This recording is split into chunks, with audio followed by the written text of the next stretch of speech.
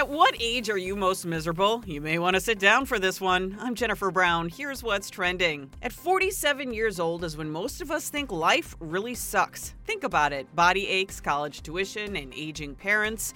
The experts who crunch the data say there is a happiness curve, so good news is by age 70, we're feeling better. More hanky-panky, not less, will keep menopause away longer. I'll have what she's having. Researchers studied middle-aged women who were active in the bedroom on a weekly basis and found they were nearly 30% less likely to have gone through menopause during the 10-year follow-up. They compared them to women who were intimate less than once a month.